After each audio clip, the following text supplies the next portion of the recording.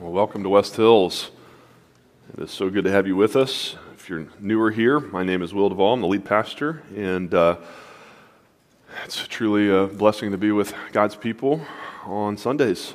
This morning is week 9 in our 11-part series covering the essentials of Christianity as reflected in our church's statement of faith. And our topic together for this morning is the ordinances.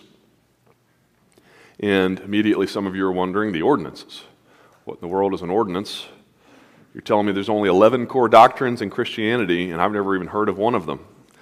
Well, you may have grown up referring to them as the sacraments, but that sounded too Catholic for some of us in evangelical circles.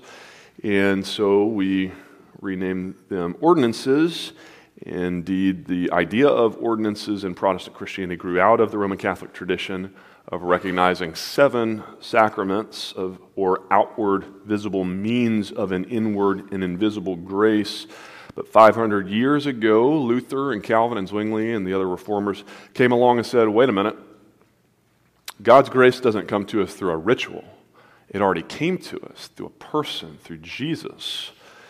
And moreover, 5 of these 7 so-called sacraments weren't even established or ordained by Jesus himself. And so the reformers took that Catholic list of 7 and they got rid of confirmation, penance, the anointing of the sick, holy orders, and marriage. And that left them with baptism and the Lord's Supper. That's how we got them. Matthew 28:19, go and make disciples of all nations, baptizing them in the name of the Father and the Son and the Holy Spirit. And 1 Corinthians 11:24 and 25, this is my body, this is my blood, which is for you, Jesus said, do this in remembrance of me. 2 texts that should be very familiar to those of you here at West Hills. Read them every week. And so an ordinance then is a rite or ritual ordained by Christ for his church. Now, with that definition in place, I need to make a few big disclaimers on this topic right up front this morning. For starters, I will just confess that this message was by far the one that I least look forward to preaching in this series for 2 reasons. Number one, because I think it's the core doctrine on which we have the most disagreement as a church. And number 2, it is probably the doctrine around which I see the most disobedience in the church. We disagree as a church about the nature and practice specifically of baptism. West Hills is a Credo Baptist church. Credo means creed or belief. We baptize, therefore, upon a believer's profession of faith here.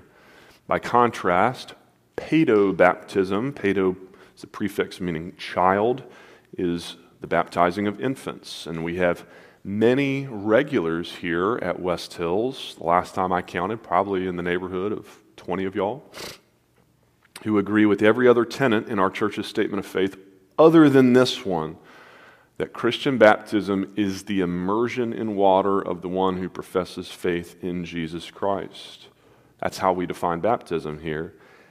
But we've got a good handful of people who worship here regularly, brothers and sisters, active participants in our faith community who do not believe that that is what baptism is. We disagree on it. And then secondly, we've got a whole other category of folks here who do believe that that's what baptism is, and yet you have not yet been baptized.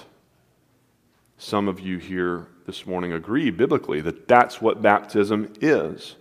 The immersion in water of the one who professes faith in Jesus, and maybe you've even personally professed faith in Jesus, but you have not yet been obedient to Jesus' clear command in Scripture to be baptized as a public declaration of your faith in Him. Now, disclaimer number 2. And so far, I think half the elders heard me say this in the first service, and they didn't fire me yet. So I'm going to roll the dice again.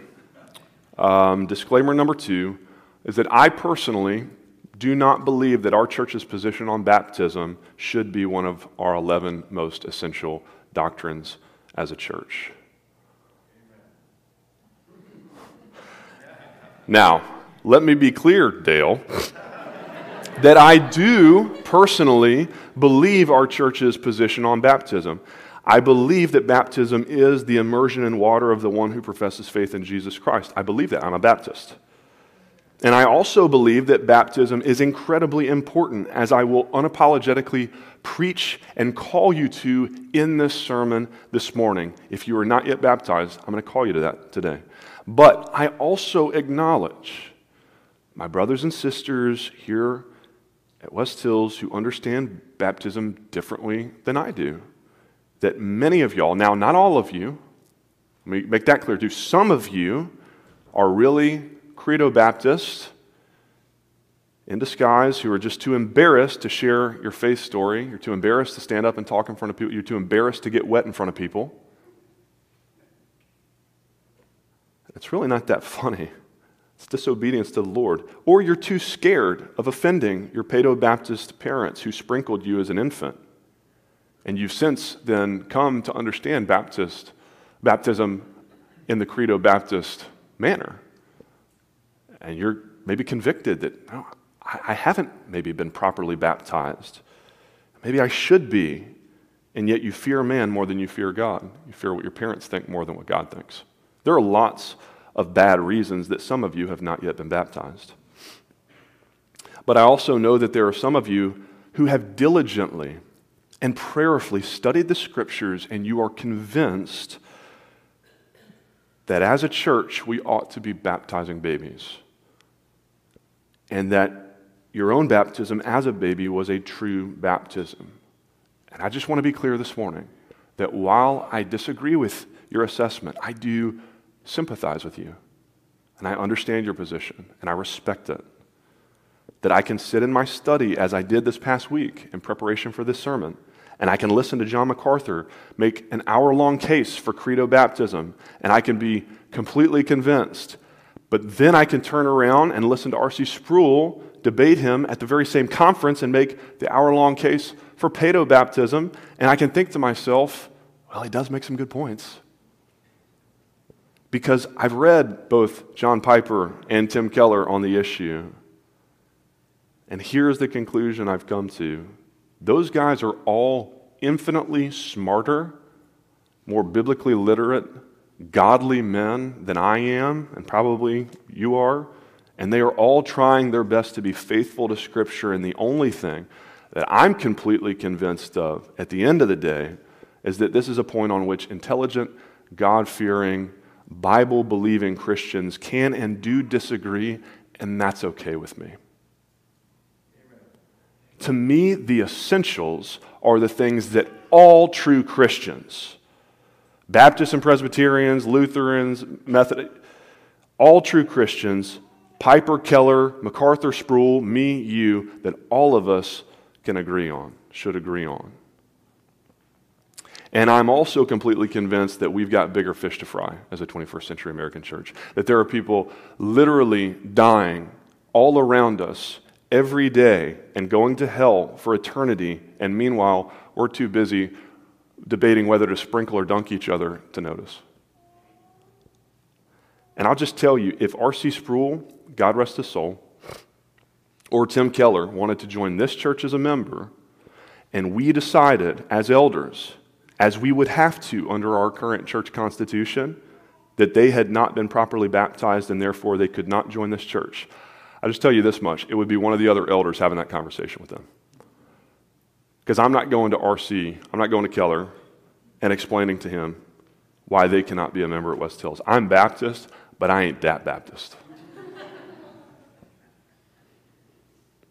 And as I've already mentioned, I don't have to posit hypothetical examples because some of you here this morning are in that same boat. You've been here for 10, 20, 30 years. But you're not a member. You can't be. And I just want you to hear me say this morning that if you have come to the Baptist understanding of baptism, you should be baptized. But if in your heart of hearts, in your study, you are a Paedo-Baptist, while I disagree with your understanding of baptism, I do not think that it's a covenant sign intended for the babies of Christian parents. And yet, it is not an issue worth separating the church over, in my opinion. It is not worth dividing over. And it honestly breaks my heart as your pastor that you cannot be officially members of this church. Now, since I haven't been fired yet, let me go even further and say that not only do I believe that as Baptists we are often guilty of making too much of our interpretation of baptism, but I think that as Christians in general, we have made too much of the very idea of the ordinances in the first place. My even more basic beef with this notion that we've elevated as a church our statement on baptism and the Lord's Supper to the status of essential core doctrine is that I think the identification of those two particular ordinances as such is actually a bit arbitrary. I already told you, historically speaking, where they came from. We ended up with those two ordinances by process of elimination from a leftover, completely arbitrary list of 7 sacraments made up by the Catholic Church. Now, please don't mishear me. Again, I believe that baptism and the Lord's Supper are both vitally important rites ordained by Christ for His church, and so I do accept them both as indispensable ordinances for the church. But do you know what else Jesus explicitly ordained for His church? Repentance and confession, Matthew 4:17. And we've even ritualized that here at West Hills. We corporately confess sin every Sunday in obedience to Christ's command. What about prayer? Jesus commanded prayer, Matthew 5:44, 7:7, 9:38. And we've ritualized prayer too. We pray no less than 3 times per Sunday worship service here at a minimum. And speaking of worship, Jesus ordained that too, John 4:24. We do it ritually together every Sunday. In the very same breath that Jesus commanded us to baptize people, Matthew 28:19, He also ordered 2 other instructions as well. Make disciples and teach them to observe all that I've commanded you. So here's what I'm getting at. Here's my question for us as a church. Why aren't discipleship, teaching, worship, prayer, confession, and all 49 of Jesus' other explicit commands and the 4 canonical gospel accounts, why aren't those elevated to the equal status of ordinance for the church? I mean, if you've got a good answer to that, I've never heard one. You can come up and preach the rest of the sermon.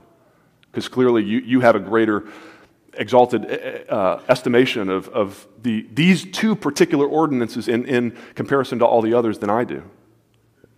I've never heard a good answer. The historical observation about the ordinance's roots in Catholicism is actually the most generous explanation. The more cynical answer to the question is that baptism and the Lord's Supper are easy. It's relatively pretty easy to get dunked. Some of y'all won't even do that. But it's pretty easy to just go and get in the water once. It's really easy to eat a cracker and drink some grape juice every week. You know what's not easy? Evangelizing, making disciples, loving our enemies, forgiving those who have wronged us, selling all your possessions and giving them to the poor. There's a lot of things that Jesus tells us to do explicitly in the Gospels that are much harder. Baptism and the Lord's Supper are vitally important, but so is every exhortation that came from Christ's lips. But because baptism and the Lord's Supper are also essential ordinances of Jesus for His church, none of us dispute that. Let's spend the remainder of our time together examining what God's Word has to say about them. But first, let us go to the Lord once again in prayer together. Our Father, I confess and repent where I have been guilty of making too much or too little of any of your ordinances. Jesus, you tell us that we do not live on bread alone, but on every word that comes from the mouth of God. And yet, Father, we confess this morning, all too often we are so guilty of making light of your word, of your commands, of taking them as suggestions instead of binding ordinances for our good. You don't just arbitrarily boss us around, but you're a good and loving Father who has our best interest in heart and who knows what is best for us better than we do. And yet in our sin, we follow our own ways. And so, God, I pray that this morning you might convict us of sin, but you might also encourage us by the grace and the love and the mercy that we find in your Son, Jesus, who really has opened up a new life, a different, better life to us, that we can walk in your commands, and your commands are not burdensome. Yours is the law of love because you love us. And so, Father, specifically now as we turn our attention to your ordinances, your commands of baptism and the Lord's Supper, would you give us hearts of repentance and faith to believe what you say in your word about your ordinances. We pray in Jesus' name. Amen. We're going to look at the single most important passage of Scripture on each of these two ordinances in turn. First, we'll consider baptism. The most crucial passage, I think, in the New Testament on baptism is Romans chapter 6, verses 1 through 4, where Paul outlines for us the what, how, and why of baptism. That's what we're going to look at here in Romans 6, the what, how, and why of baptism. Number one, first, the what. That's what you see in your bulletins, by the way, 3-point outline for the two ordinances each. The what of baptism. What is baptism? According to verses 1 and 2 of Romans chapter 6, baptism is symbolically dying to sin. Here is that passage in its entirety. What shall we say then? Are we to continue in sin that grace may abound? By no means. How can we who died to sin still live in it? Do you not know that all of us who have been baptized into Christ Jesus were baptized into his death?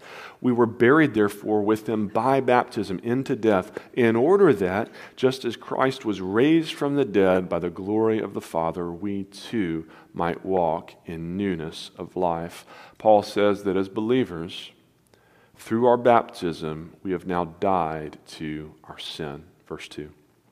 Now, for me, as a Credo Baptist, that is about all the evidence that I need to be convinced that baptism is meant only for believers, those who really have put their sin to death by repenting and coming to Jesus for forgiveness, and that the best mode of baptism is by immersion, by being fully submerged underwater, because when you die, you don't just get sprinkled with some dirt.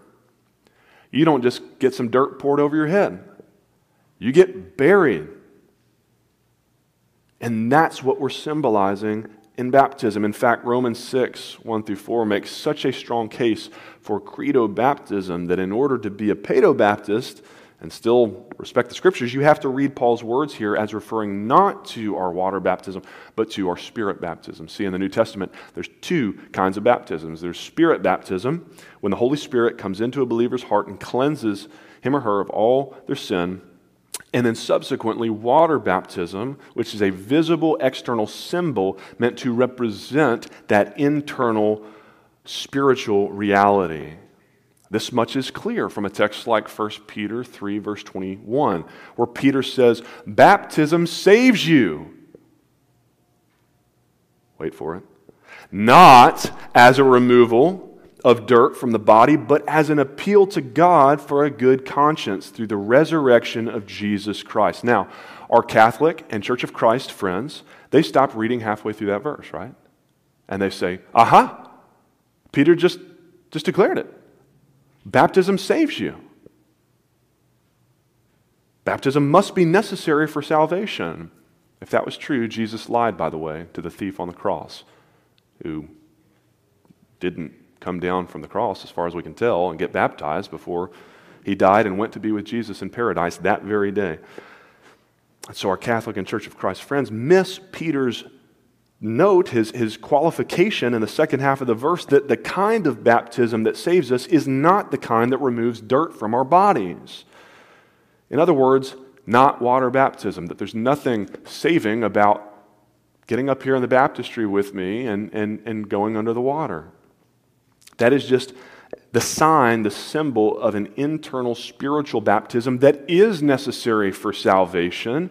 Jesus said in John 3:5, unless you've been born again by water and the Spirit, water in that case, meaning you came out of your mom, her water broke, so everybody's born once, but you got to be born twice. You got to be born by the Spirit. You can't be saved. You can't inherit the kingdom of God. That kind of baptism is necessary for salvation, not the cleansing of our body, but the cleansing of our conscience through the resurrection. And according to Romans 6, baptism is only fitting then for those who have died to their sin through their faith in Christ. This is the New Testament pattern, clearly, over and over and over again in Scripture. We repent, we turn from sin, we die to our sin in Christ, and then we are baptized in response as a public declaration of our faith. Acts 2:38 and 41, Peter said to them, repent and be baptized, every one of you, in the name of Jesus Christ for the forgiveness of your sins. So those who received his word were baptized. Doesn't say everyone who heard the word. Those who received his word, believers, were baptized. Acts 8, verse 12, when they believed Philip as he preached the good news about the kingdom of God in the name of Jesus Christ, then they were baptized. Acts 18, verse 8, many of the Corinthians, hearing Paul, believed and were baptized. Acts 22, 16, and now, why do you wait? Paul says, rise and be baptized and wash away your sins, calling on his name. That's what baptism is. That's what it symbolizes, dying to sin to live to Christ. Now, that's why you don't see a single baby get baptized anywhere in the Bible. The strongest case for infant baptism is to connect it theologically to the Old Testament sign of the covenant, circumcision, but that's not a connection made by Scripture itself anywhere. And even if it was, the Bible explicitly tells us in both the Old and New Testaments, both Jeremiah 31:32 and Hebrews chapters 7 through 10, that the new covenant is not like the old one. Something fundamentally different and better is here in Jesus. There's no connection.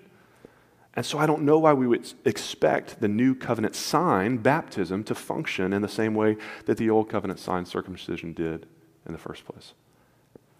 So, that's my Credo Baptist spiel for you. Now, number two, if that's what baptism really is, if baptism is really symbolically dying to your sin, and therefore only to be done by people who have done that, believers, on their profession of faith, then how does that work? In what way does getting dunked underwater portray my spiritual death? And Paul answers that in verses 3 and the first half of verse 4. He says, it's through our identification with Christ's own death. He says we've been baptized into Christ Jesus, into his death. In other words, you could make up your mind this morning that you are done with your sin, that you are tired of living in your old ways, being enslaved to your old habits, your selfishness, your greed, your lust, pride, anger, gossip, addiction, whatever your sin struggle is, probably all the above, that you want so much more out of life than that you're sick of living that way and you're ready to finally die to your sin and start afresh. That's great. Only one problem. You can't. You can't do it. On your own, you are completely powerless over your own sin, to kill your own sin, to live in any other way but a life filled with sin. It's Romans 3. You're totally depraved to your core. Ephesians 2:5 puts it maybe even more plainly. Paul says you are dead in your sins. You know what a dead person is good at?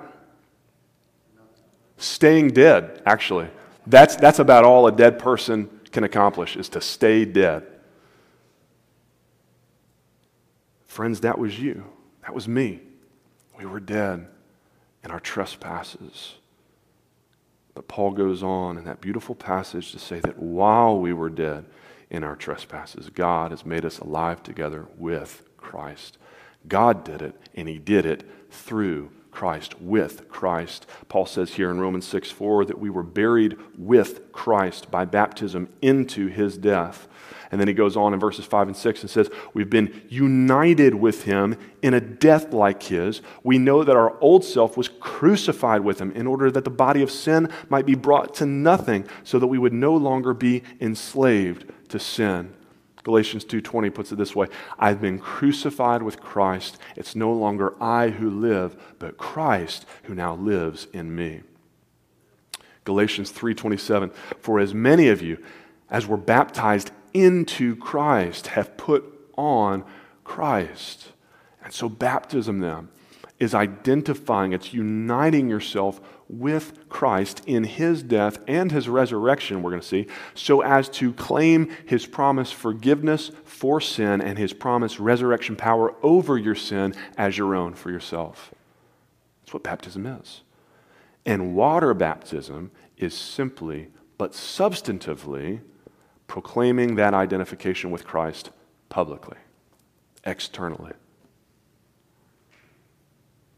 If you're a believer, your union with Christ happened the very moment you first repented of your sins and trusted in Jesus by faith. It's kind of like for those of us here who are married, right? When did you get married? You got married, technically, officially, in God's eyes, the moment you had signed the dotted line, probably before the ceremony, and the moment you stood up at the altar and said, I do, you were married. But what did you do next? That's right, you gave each other these rings. Why? As a symbol of your covenant commitment, right? As a symbol. The ring doesn't make you married any more than the water makes you saved, makes you united with Christ. But it is an important, powerful symbol that serves to mark you, to publicly identify you as now belonging to Christ. People see this. They know, I belong to Polly. She belongs to me. They see you go in the water and they know you belong to Christ. Lastly, on baptism, we've got the what, symbolically dying to sin, and the how, by identifying oneself with Christ in his death. Now Paul ends with the why. Why is it so essential to die to your sin, to live for Christ? He answers in the second half of verse 4, in order to be raised to new life in him. You die to your sin through identifying with Christ's own death in order to be raised to new life in him. He says, we were buried, therefore, with Christ by baptism into death, in order that, just as Christ was raised from the dead, we too might walk in newness of life. And he continues in verses 5 through 8, for if we have been united with him in a death like his, we shall certainly be united with him in a resurrection like his as well. If we died with Christ, we believe that we will also live with him. Jesus said in John 12 that a seed has to fall to the earth and die in order to be reborn as a giant tree that can bear much fruit. He told this as a picture of what he was about to do for us, to die and then be resurrected for the sake of bearing much fruit, many disciples. That's what his death did for us. And that's what our death to sin, personally, is supposed to accomplish as well. We die to sin in order to produce fruit, new life, newness of life. So when you got baptized, those of you who have been baptized, you didn't stay under the water too long, did you? I hope. Unless you're really mean to the pastor, right? We hold some of y'all under a little longer. You didn't stay under too long. No, just as quickly as you were plunged down into the water to symbolize your death to sin with Christ, so too you were lifted back out of the water, new, washed, cleansed, visibly changed. And that water baptism, again, it symbolizes your internal spirit baptism, that if anyone is in Christ, 2 Corinthians 5, he is indeed now a new creation. Behold, the old has passed away, the new has come.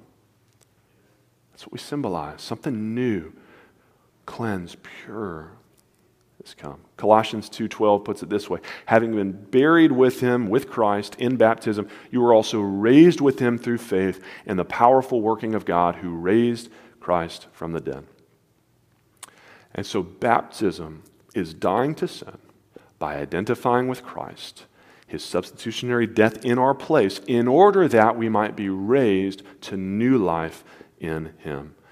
And Jesus ordained our ritual immersion in water as an imperative symbol and a powerful public witness to our new life in Christ, to be practiced until he comes again in his name. So, I'm going to warn you right now up front, because I'm not trying to spring anything on anybody this morning. I'm not trying to trick or emotionally manipulate anyone this morning.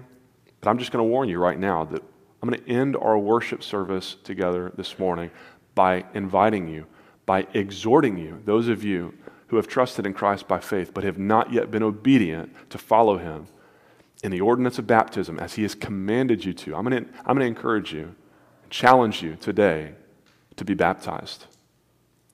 I had one baptism planned in the first service, and I brought 5 towels, thinking she's going to bring her own towel, and maybe we'll have 4. That's I'm thinking, I'm an optimist, so I thought maybe we'll have 1 or 2 people spontaneously come forward to be baptized. And we had 5 people come at 9 o'clock. Praise God. And I ran out of towels. Yeah. And I ran out of towels, and God miraculously provided one in the hallway on the way up, because God provides. But maybe that's you this morning. You have not yet been baptized. Maybe this morning you're convinced and you're convicted, you're cut to your heart this morning that what you thought was your baptism as an infant was actually just your dedication as a child, and that coming forward today would not be in any way a repudiation of what your parents did for you, but if anything, a fulfillment of that pledge that they made to raise you in the love and admonition of the Lord, that you need to be baptized in obedience to Christ's command. So I'm going to give you the opportunity to do that here in about 20 minutes. But first, how about our second ordinance? We could and should spend way more than 20 minutes on both of these. I actually preached separate messages on both these ordinances back in the spring of 2019 when we preached together, walked together through the Gospel of Mark. If you want to dig that out of the sermon archives and give those a listen. But perhaps the most significant text on this issue of the Lord's Supper is 1 Corinthians 11, verses 17 through 34, the middle section of which you'll be very familiar with, where Paul outlines the who, what, and how of the Lord's Supper for us. So we had the what, the how, and the why of baptism, and now Paul's going to give us the who, what, and how of the Lord's Supper. First, the who. Who is the Lord's Supper for? He starts with who it's for.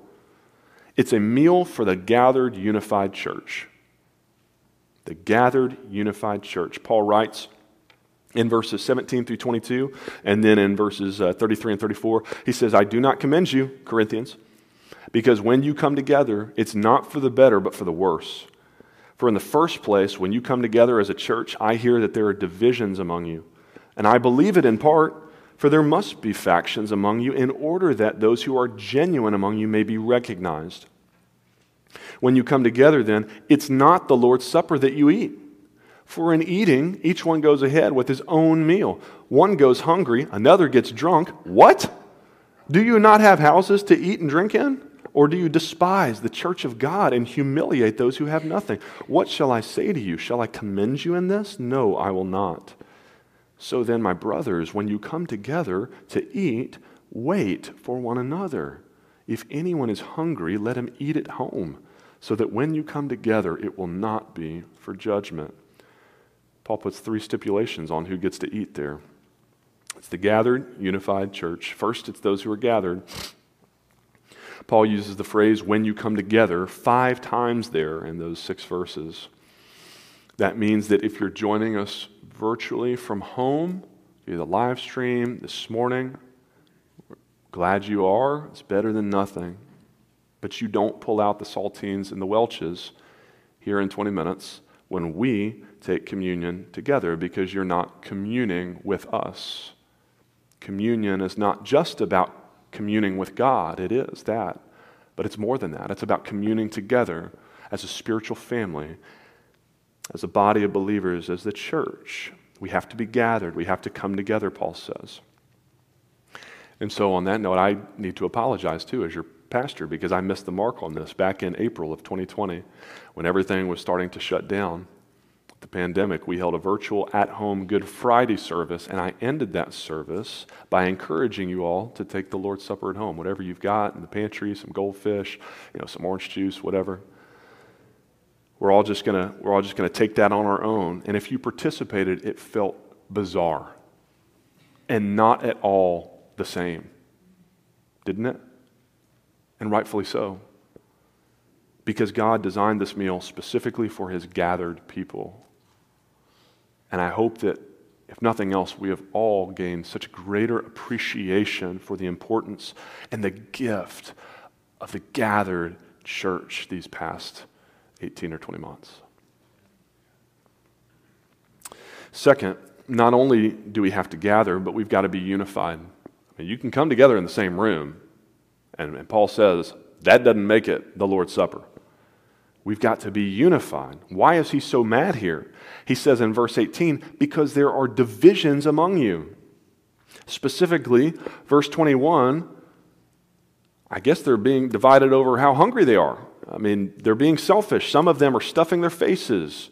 They're hogging the wine bottle to the total exclusion of others in the church. And so some folks are getting left out completely, going hungry, while others are getting drunk. And Paul admonishes them. In verse 33, he says, wait for one another. What are you doing? He goes so far in verse 20 as to claim that if they don't wait for one another, if they're not unified, if they're all just doing their own thing, he says, I don't know what you're doing. Whatever you're doing, you can call it what you want, but it's not the Lord's Supper. That is not the Lord's Supper, because by definition, the Lord's Supper is the meal of the gathered, unified church. You can eat a cracker and drink as much grape juice as you want. You can call it whatever you want. But if it's not done in unity with the Lord's people, it ain't the Lord's Supper. Thirdly, the Lord's Supper is for the gathered, unified church. This is a meal specifically for the church. Next April, we're going to take a group of folks down to the Together for the Gospel conference in Louisville, Kentucky for the week. It's an amazing event. Thousands of church leaders gather there from all over the world. Please come join us. But they won't serve communion there. Why not? Because that's a conference. That's not church. When Thad takes the youth group to summer camp with YM360 next June, they won't take communion. That's a summer camp. That's not church. What is church? Go back and listen to last week's message. I don't have time to repreach it to you this morning. But I will tell you this. I will tell you the most important, most defining mark of the church. I'll remind you. The church is exclusively made up of born-again believers in Jesus. That's who the church is. St. Augustine, 5th century church father, he had this whole thing where he's wrestling through, especially back then, institutionalized state church. You had to go to church. Everyone did. And he's wrestling with, man, I go and see these people on Sundays, and they just sure seem like they're spiritually dead. And then he realized it's because not everyone who is the church is the true church. Jesus said as much. He said there's going to come a day when the Lord will come and separate the wheat from the tares. Those who have been faking from the real believers. And we've got both here this morning. I'm in a group this size. I know we do. And if you're a tare, if you're here and you're exploring or you're faking, either, we're glad you're here. This is the right place for you to be with God's actual people. But I want to call you to more than that this morning. I want to call you to become one of God's children.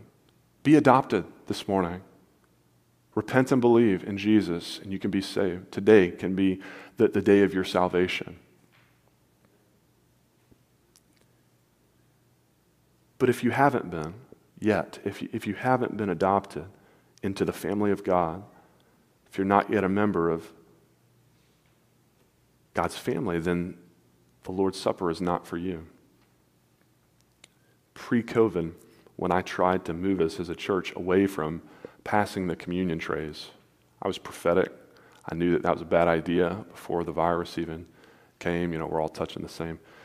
But it wasn't even so much about that for me. I'm not going to get into the theological issue, the reasons why it's better to come forward and receive the bread and cup instead.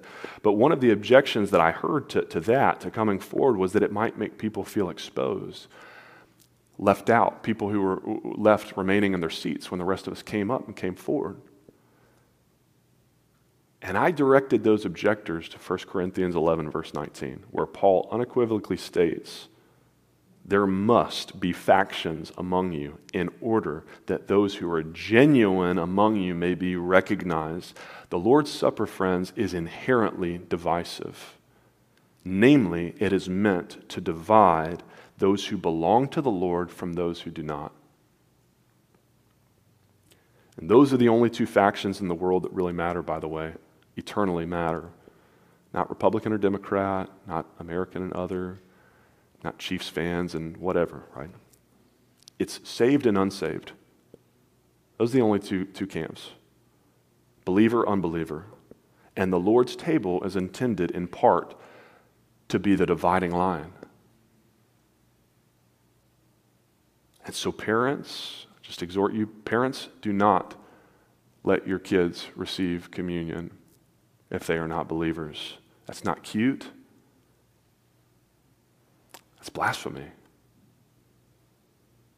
If they have not been baptized, if they have not officially joined the family of faith yet, they do not belong at the table yet. The biblical order is clear. You repent, you believe, you're baptized, and then you observe the Lord's Supper. So, that's who it's for. But what is it? What is the Lord's Supper? Number 2, it's a meal for remembering and proclaiming Christ's death. That's what the Lord's Supper is. It's a meal designed to remember and to proclaim Christ's death. Verses 23 through 26, very familiar. For I received from the Lord what I also delivered to you, that the Lord Jesus, on the night when he was betrayed, took bread, and when he had given thanks, he broke it and said, "This is my body, which is for you. Do this in remembrance of me." In the same way also he took the cup after supper, saying, "This cup is the new covenant in my blood. Do this as often as you drink it in remembrance of me." The Lord's Supper then is a visible remembrance of Jesus' sacrificial death in our place on the cross. When you eat that cracker, you should be remembering Christ's body, which was torn to pieces as you crunch it, torn to pieces for you. His blood poured out for the forgiveness of your sin. We are meant to be reminded of his sacrifice every single time we eat it, and to feel the weight of our sin, the cost that he had to pay to redeem us, to buy us back, to right relationship with the Father, to feel the weight of our sins so that we can feel the weight of his love and his mercy and grace for us. That's what we remember. But not only is there this past dimension to the meal, remembrance, there's also a future element and importance to it as well. Verse 26, for as often as you eat this bread and drink this cup, you proclaim the Lord's death until he comes again, until Jesus returns in the future, and until he returns. This meal is meant to sustain us, to spiritually, symbolically sustain us, not physically. You can't live off of a little cracker. It's not even a cracker. I don't know what these things are. You can't live off that, styrofoam and the nasty grape juice. You can't live off of that all week long, right? But spiritually, what we're proclaiming, what we're symbolizing, it's a symbol, what we're proclaiming is that while we live out the days of our exile on this fallen earth, until the Lord calls us home or he returns in glory, that Christ is enough for us, that Christ sustains us, that he's sufficient for us. He nourishes us and keeps us going day by day. And that we have hope for the future because Jesus suffered the greatest horror imaginable in the past. And so we look forward even as we look back together at the Lord's table. Lastly, how do we eat and drink it? What it is, who it's for, how do we eat and drink it? Verses 27 through 32 with self-examination and with self-discipline. It says, whoever therefore eats the bread or drinks the cup of the Lord in an unworthy manner will be guilty concerning the body and blood of the Lord. Let a person therefore examine himself and so eat of the bread and drink of the cup. For anyone who eats and drinks without discerning the body eats and drinks judgment on himself. That's why many of you are weak and ill, and some have even died. But when we are judged by the Lord, we are disciplined so that we may not be condemned along with the world. There's so much there to unpack. But I just leave it at this. Because the Lord's Supper is a sacred meal, it is the Lord's meal, we don't eat it in an unworthy manner. Your mom made you wash your hands before you came to the dinner table growing up, right? We wash our hearts before we come to the Lord's table. What does it mean to eat in an unworthy manner? I think it means to eat with unrepentant sin in your heart. The call to follow Christ is a call to die to our sins, not just once at baptism. But Jesus says you got to be ready to die to your sins daily to follow me. And the Lord's Supper then provides us with this weekly accountability, check-in point, opportunity to examine ourselves to ensure that there is no hidden sin there that we're holding back and holding on to in our flesh. And if there's any sin that we find there as we examine ourselves, then we are called to discipline ourselves, to put that sin to death at the foot of the cross of Jesus so that we don't have to be disciplined, judged by the Lord instead. And so maybe for you this morning, unrepentant sin looks like the sin of unbelief.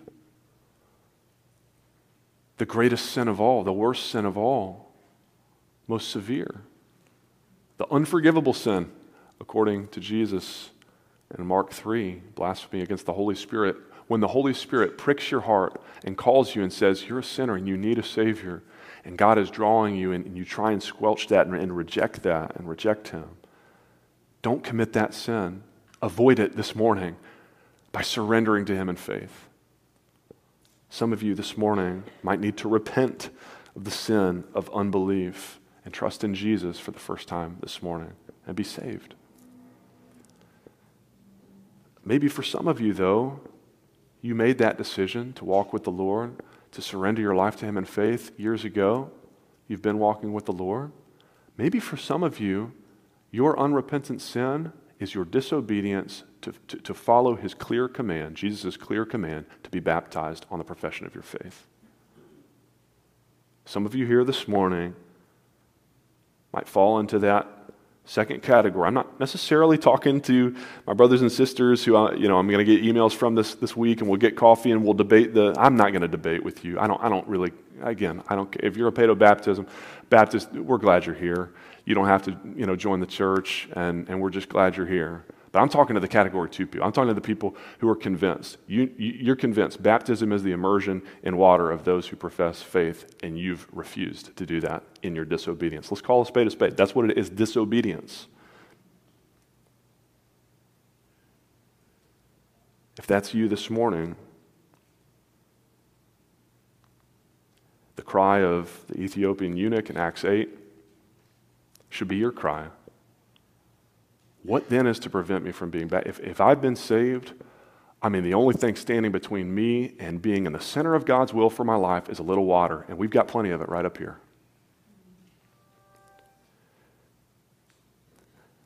Maybe you've given your life to Christ, you've been baptized, and